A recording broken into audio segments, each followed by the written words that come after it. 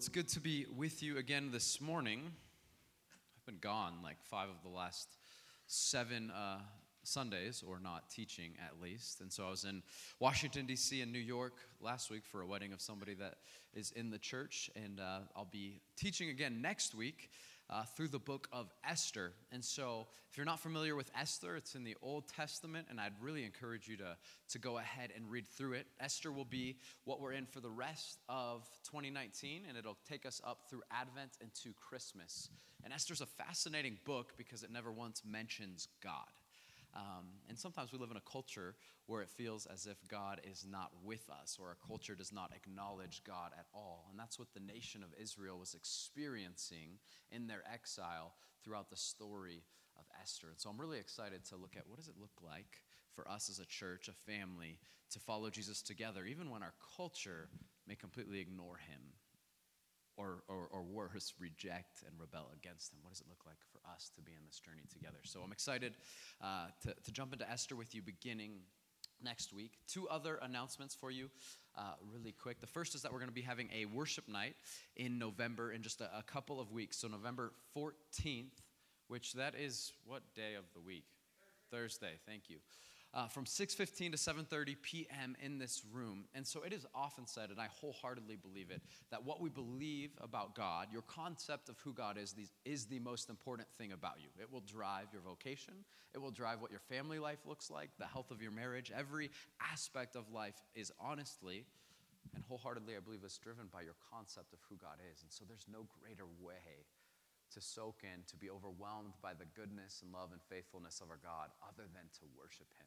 And there's power, as Nate talked about a couple weeks ago, of doing so in song. And so we're really excited to spend this evening with you on Thursday, November 14th, praying and seeking our God. He hears our voice, and then worshiping him so that he can hear ours as well, because he alone is worthy of worship. So that's something you're not going to want to miss. Nate will be leading, as well as Josh Stefanski will be back up for that night. So I'm excited to have both of them and the band with them. It's going to be a really good night. Don't miss November 14th. And then lastly, next Sunday, we're going to be sharing a day of, Nate coined it, family, food, and football. And so after the first service and on through the second, we're going to be barbecuing. We'll smoke some meat, I think, and have hot dogs and burgers and all kinds of food. And then if you've not had the opportunity to see the studio, which is through the glass garage door over there, we're going to open it up and put the Cardinals game on after the services and just have time to be together. We'll put cornhole out and just have time to be a family. Oftentimes we come in and we go out, and maybe you're a part of a community here at the church, but there's probably a lot of people that you don't know even in this service, let alone the second. So we just want to spend time together. If we really believe that the church is a people who, and not a place where, we want to be a people who spend time together beyond just this little box 1 hour a week. And so we're excited to spend time with you, and I like football, so it'll be good to eat, watch football, and spend time together. With that said, I want to go ahead and invite my friend Randy Murphy up to the stage. Randy was with us about a month ago. Okay. And Randy is going to be kind of continuing this morning on the theme that we've had. We've looked, about a month ago, we started looking at Romans 12, chapter 1 and chapter 2, this idea of not being conformed to the pattern of this age, but being transformed by the renewing of our mind. And Ron continued that theme a little bit last week, and so Randy's going to dive into it Great. from a different perspective this morning. Thanks for being Super, with us. thanks.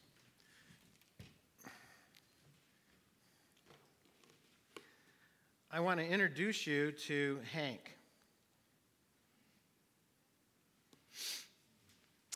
Hank, as we'll call him, was a cranky guy. He didn't smile easily, and when he did, the smile often had kind of that cruel edge to it, coming usually at someone else's expense. He had a knack for discovering islands of bad news in the oceans of happiness. You know somebody like that? He would always find a cloud when others saw a silver lining. He rarely affirmed anyone. Hank operated on the assumption that if you compliment someone, it might lead them to having a swelled head, so he worked hard to make sure everyone stayed humble. He was a minister of cranial downsizing. His native tongue was complaint. He carried judgment and disapproval the way a prisoner carries a ball and chain. Although he went to church his whole life, he was never unshackled. Sometimes Hank's joylessness ended in comedy, but more often it produced sadness. His children did not know him. His son had a wonderful story about how he met his wife at a dance, but he never told his father because Hank didn't approve of dancing. Hank could not effectively love his wife or his children, anybody outside of his family. He critiqued and judged and complained, and his soul got a little smaller each year. Hank was not changing. He was once a cranky young guy, and he grew up to be a cranky old man. But even more troubling than his lack of change was the fact that nobody was surprised by it. No one seemed bothered by Hank's condition. Some expected that Hank would affirm certain religious beliefs, that he would attend the church services, read the Bible, support the church financially, pray regularly, and avoid certain sins.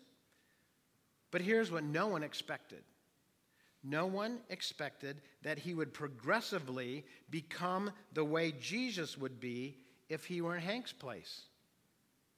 No one assumed that each year one would find in him a more compassionate, joyful, gracious, or winsome personality. No one anticipated that he was on his way of becoming a source of delight and courtesy who overflowed with rivers of living water. So no one was shocked when it didn't happen. Everyone would have been surprised if it had. Should we expect change? Should we expect that as believers, as people now living in a new story, the story of God, that by living in his story, that somehow we should be different, that should change us? See, here's the challenge. God loves you just the way you are. There's nothing you can do to get God to love you more or even love you less. He loves you just the way you are. But he loves you too much to leave you the way you are. He didn't save you just so you could continue to be you. He's not even just trying to make a better version of you. He's making a whole new you, a whole new creation. He's in the process of changing us, of growing us more into the image of Christ, making us more like Jesus, to put that image of God that he created in us to shine more as we live in his story. Paul said it this way in 1 Thessalonians 4, 1 through 3. I'm going to share a lot of scriptures with you this morning. Too many to have put them all on the screen. And sometimes I feel like I'm just going to be saying some stuff that's so elementary and stuff that you've probably heard before. And Paul's going to tell us the same thing over and over. But you know why I know you need it? Because I know I need it. And I need to be reminded of the very things we're going to be talking about this morning. So here's how Paul said it. 1 Thessalonians 4, 1 through 3. Finally then, brothers, we ask and urge you in the Lord Jesus that as you received from us how you ought to walk and to please God, just as you are doing, that you do so more and more. For you know what instructions we gave you through the Lord Jesus. For this is the will of God, your sanctification. And that's kind of a big word, sanctification, but we talk about it. It just really means to be set apart for a specific purpose. Often the word gets translated in your New Testament as holy. Be holy, for I'm holy. That's the word sanctification here. It's to be set apart. See, God places us in his story, and he sets us apart for the purpose of putting him on display. So we're to walk in a way that pleases God, and we're to be doing that more and more, Paul said. In Colossians 1, 9 through 10, he said it this way. And so from the day we heard, we've not ceased to pray for you. And here's what he's praying for them. That you may be filled with the knowledge of his will in all spiritual wisdom and understanding. That you may be growing, in your understanding of who God is. Because as Landon said, what you think about God affects everything else. So he's praying that you'd be growing in this knowledge and understanding. For what purpose? so as to walk in a manner worthy of the Lord, fully pleasing to him, bearing fruit in every good work, and increasing in the knowledge of God. So here's the question: how does God change us? And I'm going to put this on the screen and leave it here for a long time because I want you to remember this. How does God change us? Coming to church doesn't change anybody. How does God change us? It's the Spirit of God through the Word of God in the context of the people of God. That's how God changes us. He wants us to grow and be more and more growing and producing more fruit. And this change that he's doing in our life, this is how he does it. It's the Spirit of God who changes us through the Word of God in the context of the people of God.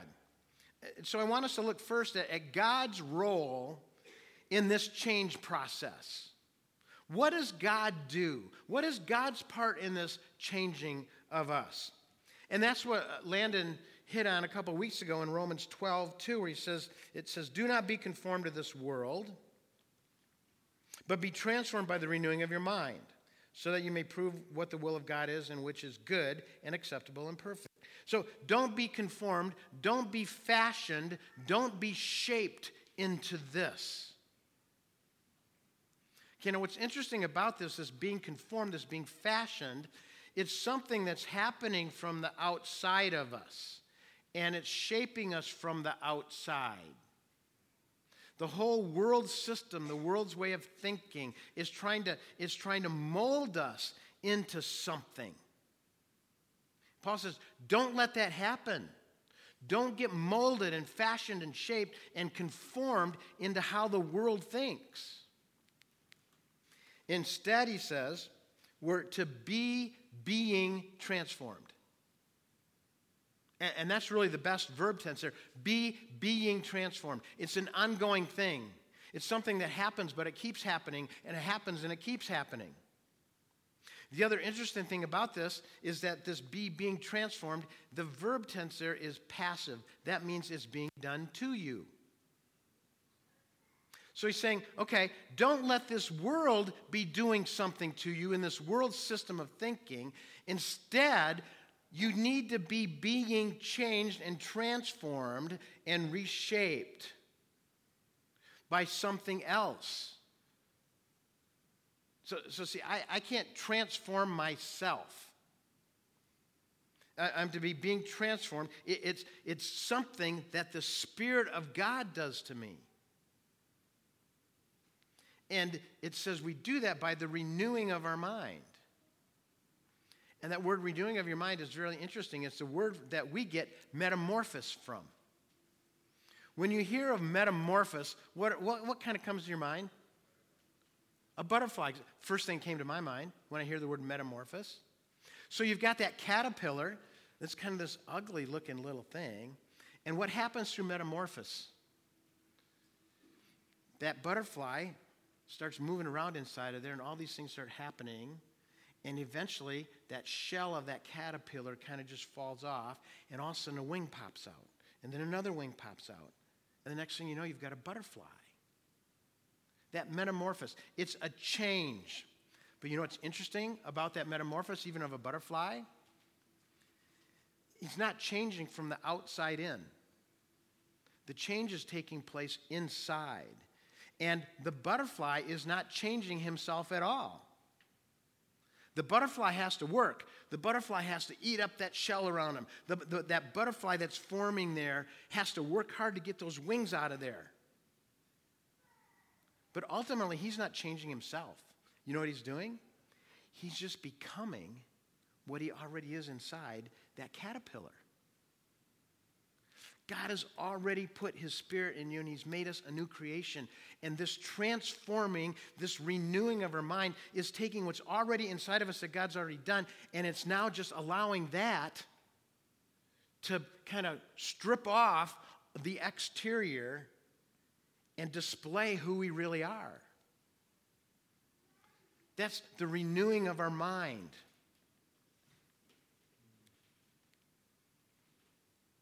So God is in the process then of transforming us through his Spirit, It's His Spirit who transforms us as we renew our mind. And so God is doing this thing.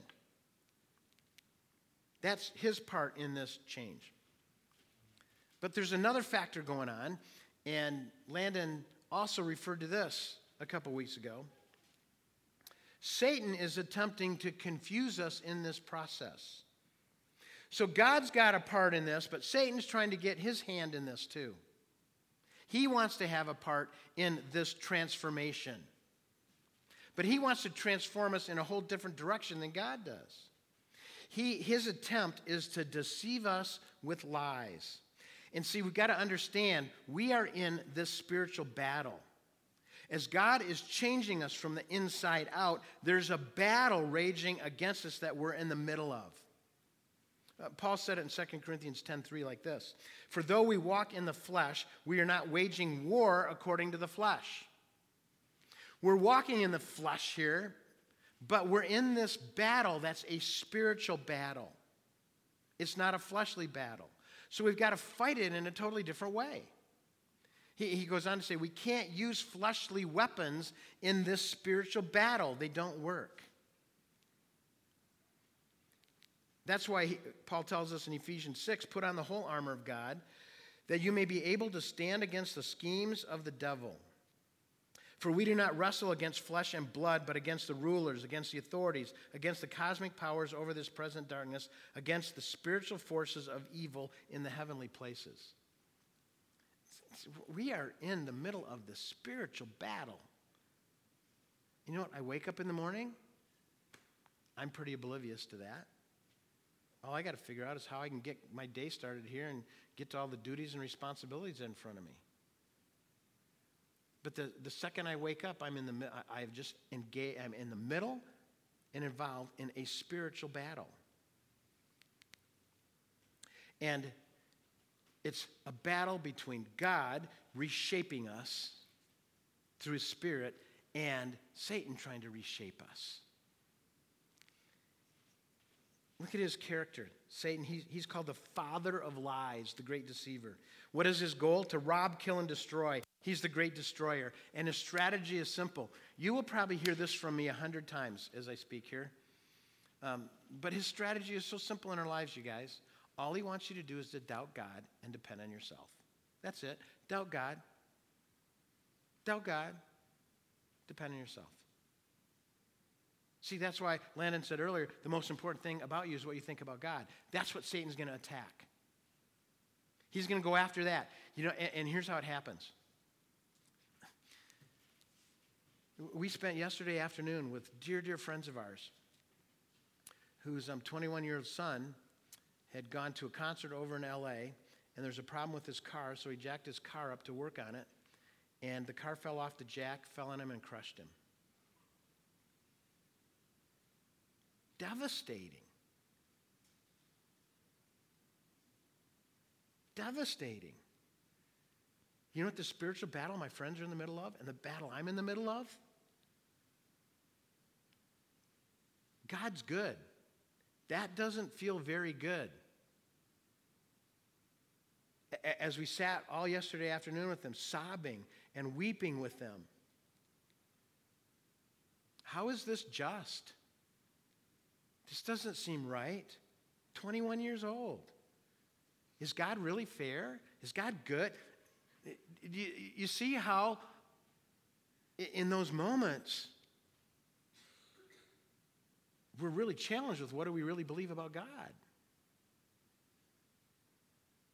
And we see that battle when we're in the middle of a traumatic event like my friends are in the middle of. And we struggle with that at a different intensity. But that's the same struggle you're going to have tomorrow morning when you get out of bed and face your day. Am I going to really believe that God is who He says He is? And Satan is there at every corner to try to deceive you, to get you to doubt who God is. And if he can get you to doubt who God is, then you're going to depend on yourself to try to figure this thing out. And I guarantee you, that's going to go south really fast. Doubt God, depend on yourself. So that's a battle. And where does that battle take place? Where does this doubt God, depend on yourself battle take place? Right here in how I think. So our role in this changing process, in this renewing of our mind, is to change how we think. God is changing us from the inside out. We cooperate with him in this process by renewing our mind in how we think. It's a battle in our mind. Could you put this picture up for us? Here it is. So see, in our mind, in our thinking, is either truth or lies, belief or unbelief. Okay? Now, whatever I am turning to and believing, whether I'm believing the truth or I'm believing the lies, is going to affect everything. If I'm believing the truth, watch what happens. When I believe the truth, that's going to produce godly feelings, and it's also going to produce biblical actions. When I'm believing lies, that's going to produce ungodly feelings, and it's going to produce unbiblical actions. So if you see ungodly feelings in your life, or if you see unbiblical actions in your life, what does that tell you the problem really is? There's lies I'm believing somewhere. Because that's what's producing this. So see, if there's a problem with my doer or a problem with my feeler, the real problem's with my thinker. And that's where the battle is. Now watch what happens. When our mind is primarily dominated by lies, which is going to be an immature or a brand new believer, unfortunately, when God regenerates us, I still have all of these thoughts and these memories and all these thought patterns in my life. And so, as a new believer or an immature believer, my mind and my thinking is predominantly controlled by more lies than it is by truth. So that means I'm probably going to be making decisions and actions that are less than what God would desire of me. And they're going to be more unbiblical than they are biblical. I'm going to have more ungodly feelings than I do godly feelings. More ungodly actions and behaviors than I do godly. Because it's the lies that are controlling what I do and how I feel. Okay, now, in the next scenario, if there's kind of an equal amount of belief and lies in my mind that I'm turning to, that means sometimes I go to the lies, sometimes I go to the belief and the truth. There's times I doubt. I'm in the middle of a trial, and I'm doubting that God is good. I'm doubting that God knows what he's doing. Well, sometimes I believe he does, other times I don't. James 1 calls that person an unstable man. Double-minded, see? I've got two things pulling at me at equal ways. I'm a double-minded man. However, when we go now and we grow and mature and we allow truth of God's word, become his knowledge to become wisdom, that begins to dominate and drive out the lies.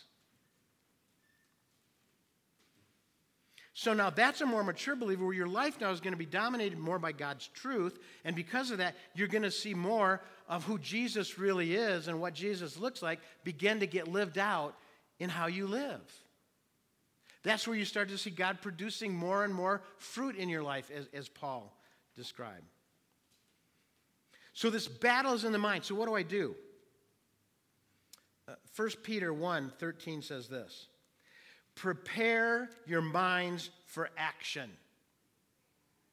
What's my part? I've got to prepare my mind for action. This word prepare there, the word is gird up your loins. Well, that's interesting. What in the world does that mean? Gird up your loins for action. Well, the people Peter's writing to knew exactly what he meant. Because their dress was one of wearing more like long flowing gowns or robes. The men did that too. So if you're going to prepare for battle, you're going to prepare to do something that required action, what they would do is they'd take the bottom of their robe and they kind of twist it up, they'd wrap it up, and they'd stick it in their belt. So they'd pull it up above their knees so they could run. It's really hard to run in a long flowing robe. So girding your loins for action, what they meant by that is grab that, get it tucked up in there, and now you're really ready to go. So he says, gird up the loins of your mind for action. Keep sober in spirit. Don't be distracted by all of these things that Satan's going to throw at you and these lies he's going to throw at you that are going to take you off course. Be sober. That's keep fixed on this. And what's interesting, he says, and then fix your hope completely on the grace of God. Why? Because, see, it's God who still changes me. I can gird my mind for action, but it's the Spirit of God who's going to really be transforming me. So I've got to prepare for the battle. Once I'm prepared, then I need to engage in the battle. 2 Corinthians 10, 3 through 5, Paul goes back to this. He says, we walk in the flesh, we're not waging war according to the flesh. For the weapons of our warfare are not of the flesh, but have divine power to destroy strongholds. We're in this battle. We're to prepare our mind for it. And now we're going to engage in the battle. And you know where we engage in the battle? At this area of strongholds. No, we don't really understand strongholds too well. That word is just not one that we typically use. They understood it in their culture really well. See, if you were going to build a city that you wanted to be a power place that was fortified, the first thing you do is you'd build the city high on a hill. Because, see, then anybody that's going to attack you has got to come up the hill to get to you. The second thing you would do is you'd build a wall all around that city. The third thing you would do is on strategic places along the top of that wall, you would put a guard tower. Because, see, the guard towers then controlled everything. They could see, if you're the enemy coming, when the enemy's coming, they could see how many soldiers are coming, what kind of equipment they have, where they plan to attack, what door they're going to try to break down. So if you're going to overthrow a city, you had to get to the guard tower, and you had to take those guards out. Because that guard tower is what controlled everything else. That word guard tower is the word stronghold. There's these things that have become strongholds in our mind that are controlling everything else that goes on. And we have got to destroy them. What are these strongholds? Well, he goes on to tell us. Verse 5, 2 Corinthians 10. We are destroying arguments and every lofty opinion raised up against the knowledge of God. What's the stronghold that we've got to demolish? Lies about who God is. Everything gets back to what you think about God. We've got to destroy these arguments, it says. And to destroy them. Okay, how do we do that? How do we destroy them? This is just something we've done on the next slide here that we put together to try to help us in this process. We call this renewing your mind. 5 things here. Catch, confess, claim, force, repeat. Okay, how do I begin to renew my mind? I'm going to engage in this battle, and I'm going to destroy these arguments and pretenses. How do I practically do that Thursday afternoon at 2 o'clock? Well, here's what I got to do. I got to start by catching what is the sinful thought or attitude going on? And more pointedly, what is the lie about God right now that I'm tempted to believe? I've got to catch that. Because you know what? If I don't catch it, I just go on through life, la, la, la, la, la, la, la, la, la, and that stronghold is still controlling me, and I'm not even aware of it. I got to catch the thought. Okay, what's going on in my head? Second, I confess that to God. God, I'm really having a hard time right now believing that you're good. Forgive me, God, for not believing that you're good. You are good, even though things don't feel good right now. And I'm going to claim your Spirit's power to believe that that's true and to trust you with this thing going on in my life, even though I don't understand it. Then I'm going to force my mind to change now from these attitudes and these sinful thoughts to thinking on what I know to be true. Because it's these lies that have been a stronghold. I got to demolish these lies against the understanding of who God is. And I got to force my mind to think on what's true. Then you know what I have to do? I'm going to have to repeat that. Because this isn't a one and done. I mean, this is a battle that we're in. This is a challenge. You're going to have to go on and on this, okay? So that's how we renew our mind. Okay, so what do we do? That sounds really good, doesn't it? But it doesn't seem to really be working all that well in my life. So what do I do to really engage in this process of cooperating with the Spirit of God who's trying to change me from the inside out? The first thing we have to do is this. We have to place ourselves in and under the Word of God. Okay? Let's go back to our first slide. How does God change us? It's the Spirit of God through the Word of God. I have to place myself in the Word of God and under the Word of God. In the Word of God, I just got to get in it. And then I have to submit to it and put myself under the Word of God. 2 Timothy 3:16, 17 says, all Scripture is inspired by God and is profitable for teaching, for reproof, for correction, for training in righteousness, so that the man of God may be adequate, equipped for every good work. So there it is. God's changing us, and he's putting himself on display through these good works that he does in and through us. But what I have to do is I have to get into the Word of God. It says the Word of God is profitable for teaching. Teaching. That shows us what is right. Okay? It's profitable for reproof. That means the Word shows us what's wrong. It's good for correction. It shows us how to get right. And it's good for training. That shows us how to stay right. So to see what's right, what's wrong, how to get right, and how to stay right is all the work of the Word of God in our life. That's why the psalmist said in Psalm 119, I've stored up your word in my heart that I might not sin against you. So here's my question. What's your attitude towards Scripture? Listen to what the psalmist said. He said, the law of the Lord is perfect. It revives the soul.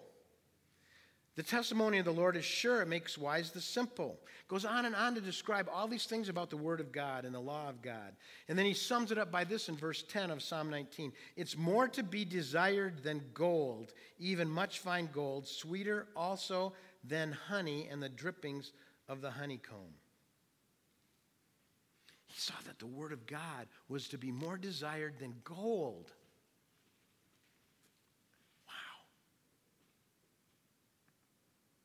So just before we started, Landon says, anything else you need? Anything else you need? And so just kind of jokingly, I say, yeah, winning lottery ticket number. And you know, I live in Gilbert, and so every day when I drive down the 60, there's the big sign up there that shows how many millions of dollars are in the Mega Millions and how many are in the Powerball. And, you know, I drive by it, and I don't ignore it.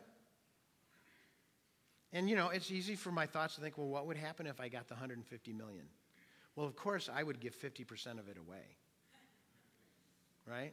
And the other 50% I would use for ministry somehow. Yeah, right. It's interesting how that sign can trigger your thoughts of what would I do if I had all that money, right? You do it too. I know you do. Do I think that about the Word of God? Do I just desire the Word of God more than I would winning the lottery? See, the Bible is a story of God revealing himself to us, revealing his love for us, all that he's done for us, and how he wants to change us from the inside out to put himself on display and to tell his story. So I've got to get myself in the Word. Then last, I've got to think on the right things. Colossians 3 says this, set your minds on things above, not on things of the earth. Well, that sounds like some spiritual platitude. Set your mind on things above. What's he saying? You got to think about the stuff that's really important. Because in the long run, all this stuff down here is just stuff. Are you investing in something that's going to outlive the stuff? Paul says, put on this new self, which is being renewed in the knowledge after the image of its creator. And then in Philippians 4, he says, brothers, whatever is true, whatever is honorable, whatever is just, whatever is pure, whatever is lovely, whatever is commendable, if there's any excellence, if there's anything worth praise, think about these things. Wow. How far away are we from that? True, honorable, just, pure, lovely, commendable, excellence, worthy of praise. Just think if we took those words and used it as a filter. Okay, here they are again. True, honorable, just, pure, lovely, commendable, excellent, worthy of praise. What if we use those words as a filter to determine what we're going to watch on Netflix and Amazon Prime? Do you think it might change a few things? See how far away we are from setting our mind and thinking and dwelling on the right kinds of things? So we've got to get ourselves in and under the Word. We've got to then think on the right things. See, that last step, I've got to force my mind to think on what I know to be true about God and what is really important and what is true, honest, noble, of good report, all of those things. And then I have to gather with the right people. Here's why.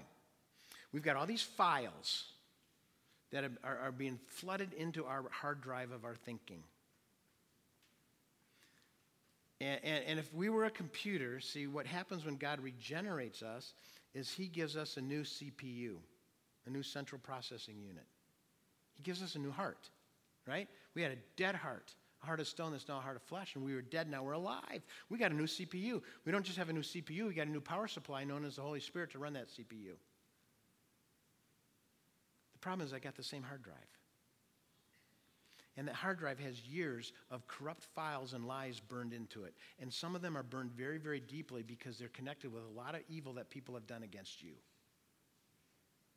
And the degree of trauma that is associated with those events in your life is a degree that that corrupt file has been burned deeply into your thinking. And now all that thinking there is controlling how you feel and what you do. And I wish when God regenerated us, he grabbed that file, dragged it out, and put it right in the trash. But he doesn't. You know what he says we got to do? We got to be transformed by the renewing of our mind.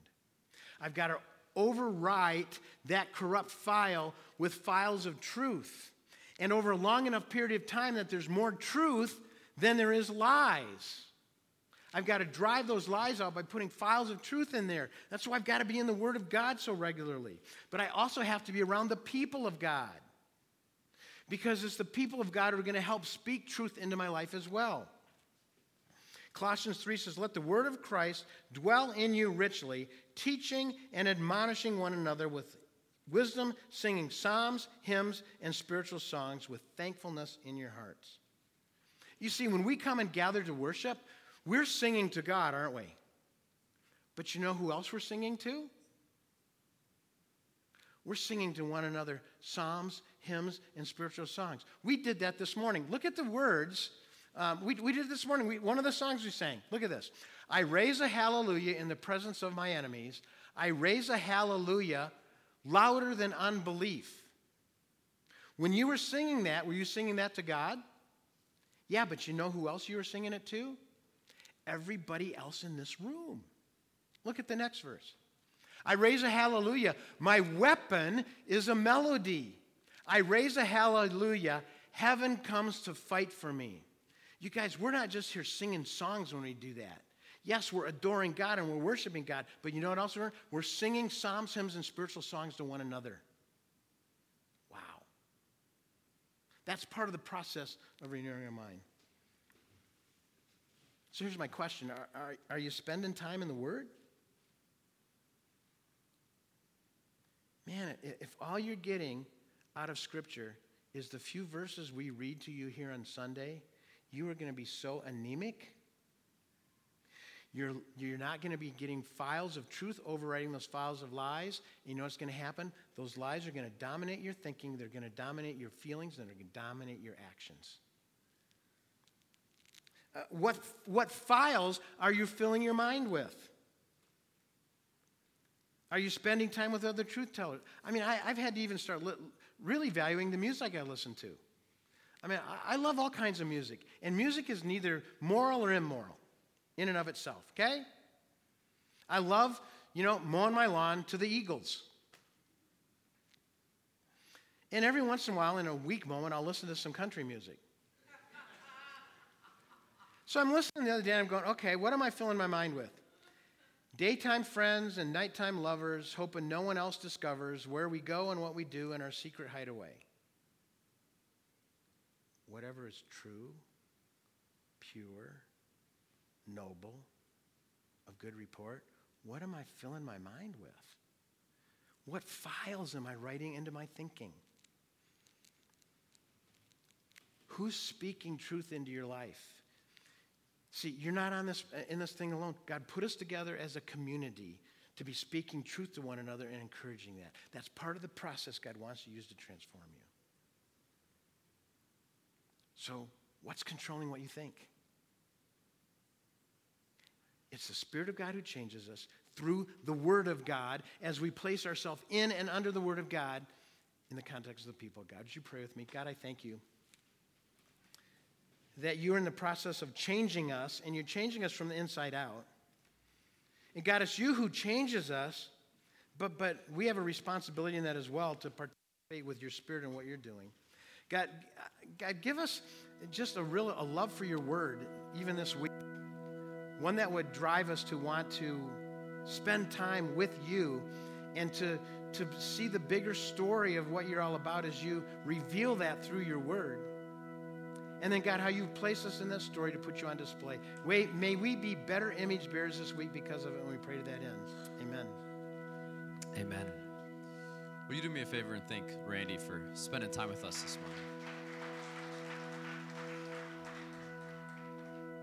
At Restoration Church, we continue our worship and response in three ways every week, and the first is through reflection. And so I asked Jared to put this slide back up because I think it's just so practical and helpful, not only on a daily basis, maybe by minute, to really assess what is controlling me. Not just my thoughts, but really that's going to be the driving force of my life in the everyday stuff of life, not just in the spiritual, but in everything that we're doing. What is controlling my mind? And so how is that renewed? And so I thought this slide is just so helpful for us as we think through our reflection this morning and think through catching, confessing, claiming, forcing, and repeating. So take a few minutes in this space and this time to reflect on Randy's words, on this process of renewing our minds and recentering our lives on God as the Spirit leads us. We also respond by taking communion each week. And in doing that, what we recognize is that this process of renewing your mind, you're involved in it, but it is not dependent upon you, but rather as we take the bread and we dip it into the cup, you're recognizing that you are united with Christ, and the Spirit is leading you to do this. And so we're engaged, we're partnering with the Spirit, but He's driving the car. And so there's so much hope in recognizing He's leading this effort. So whether you're going to take communion individually or with your family or maybe your community this morning, there's one station here and three in the back. And during this next song, take a minute to go ahead and respond by taking communion and recognizing our lives are better off in His hands than ours. And then lastly, we respond by giving. Giving is, I actually think, a part of renewing our minds. As we give, we're saying, God, again, you are God and we are not. And as we give, there's this transformation in the heart and mind by recognizing anything we have is not something that we've done to earn, but rather it's been given as a gift by our gracious Father. And so we want to return that gift and work on our hearts through giving. And so there's instructions on how to do that on the website if you'd like to do that, or there's 2 boxes